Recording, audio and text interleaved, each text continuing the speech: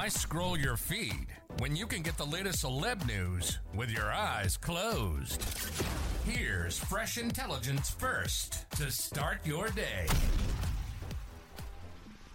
Newly unsealed Jeffrey Epstein-related court documents have revealed bombshell allegations against an ex-girlfriend of New Jersey Sen. Bob Menendez, RadarOnline.com has learned.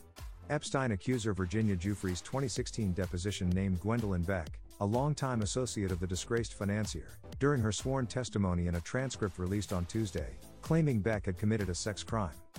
"I wasn't trafficked to her, she was just part of some of the trafficking," Giuffre alleged in the docs. She was involved in some of the The time frame was unclear.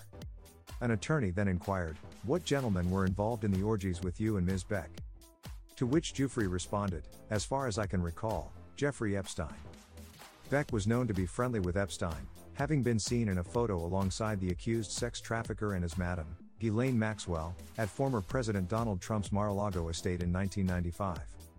She can also be seen in another portrait alongside Epstein, Prince Andrew, and Trump's then-girlfriend Melania Knauss. Beck started dating Menendez in 2010, years before she spoke out about a five-figure political donation from Epstein during her 2014 congressional campaign. Images of Beck and Menendez together were later used in his corruption trial. The New Jersey Democrat pleaded not guilty to 14 counts against him, 1 count of conspiracy, 1 count of violating the Travel Act, 8 counts of bribery and 3 counts of honest services fraud plus 1 additional count of making false statements. The charges were stemming from claims that Menendez intervened on behalf of ophthalmologist friend Salomon Melgen, allegedly helping to secure visas for 3 of Melgen's girlfriends, and nearly $1 million in trips, political contributions and more. A jury deadlocked on the charges after a trial in November 2017, later dropping the case against Menendez, who was elected to a third term last November. Menendez has since been accused of utilizing his power and influence to benefit the Egyptian regime. He and his wife were charged with taking bribes in the form of cash, $100,000 worth of gold bars, and other forms of currency between 2018 and 2022.